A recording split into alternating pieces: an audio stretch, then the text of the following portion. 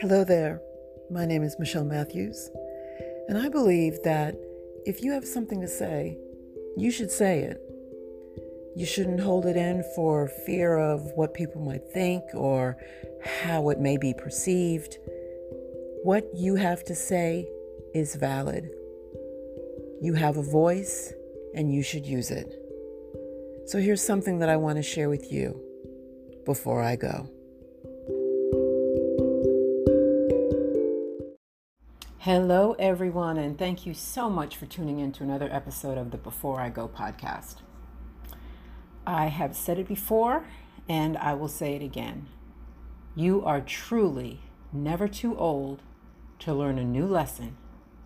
It is never too late to change your mind.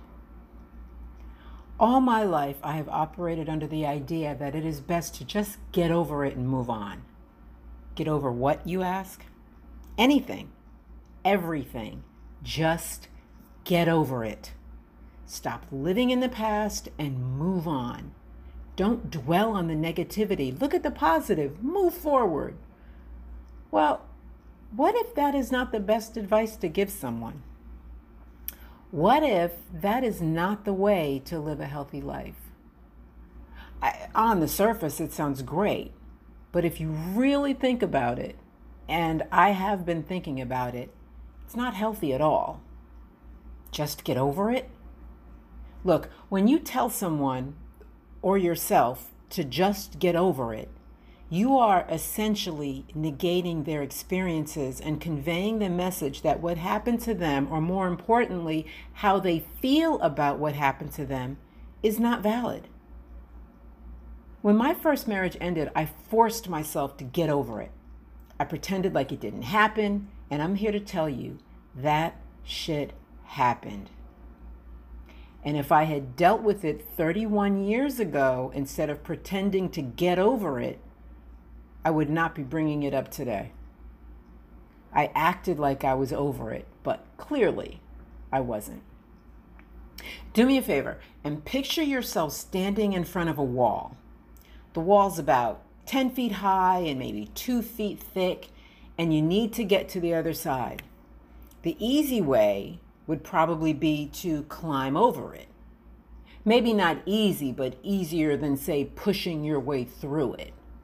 It's the same thing with our problems, our traumatic experiences. Just getting over something is easier in the short term than figuring out how to move through something. Moving through something requires effort. It requires thought. It requires vulnerability. Moving through is painful, whereas getting over it is much less painful. Moving through is painful now. Getting over it is painful later. You just have to pick your pain. The problem is, when you decided to just get over it, you haven't really dealt with the root cause of the issue. And I promise you, if you do not take the time to deal with the root cause, then the problem will continue to resurface.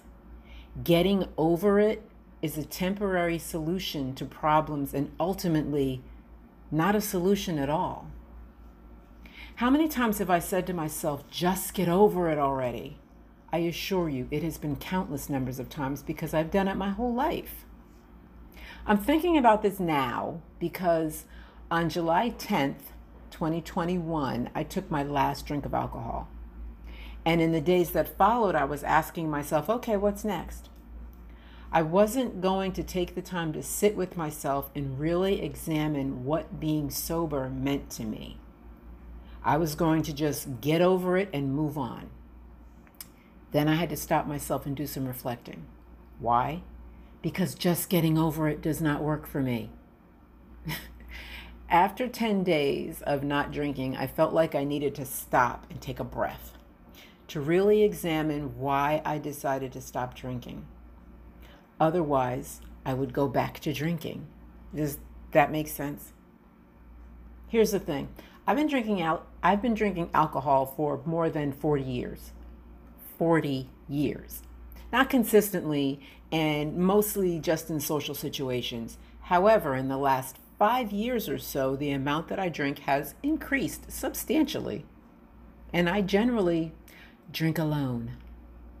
It doesn't really affect how I live my life and I'm functioning, which makes it easier to excuse. But since the pandemic, I have been asking myself, are you drinking too much? Do you have a problem? And I am a person who has learned to trust her gut. And if my gut is telling me that I'm drinking too much, then I probably am. So why not just cut back? Well, I tried that. I told myself that I would only drink on the weekends. Well, for most people, the weekend is 2 days. For me, the weekend would start on Thursday night. And if I still had an open bottle of wine on Sunday, then the weekend wouldn't end until Monday night. That's a 5-day weekend. That's a problem. Not to mention that on Saturday and Sunday, the drinking would start around noonish. Back to getting over it. Giving up the alcohol was just the beginning. I need to take some time to examine why and what I'm feeling so I can stand firm in my decision and not go back to it. Period. I regret every single time I judged someone for not getting over it. I regret every single time I judged myself too harshly for not getting over it. Getting over it does not work if you care about your mental health and peace of mind. Please, please, please do not be confused. I'm not suggesting that you sit and wallow in your problems.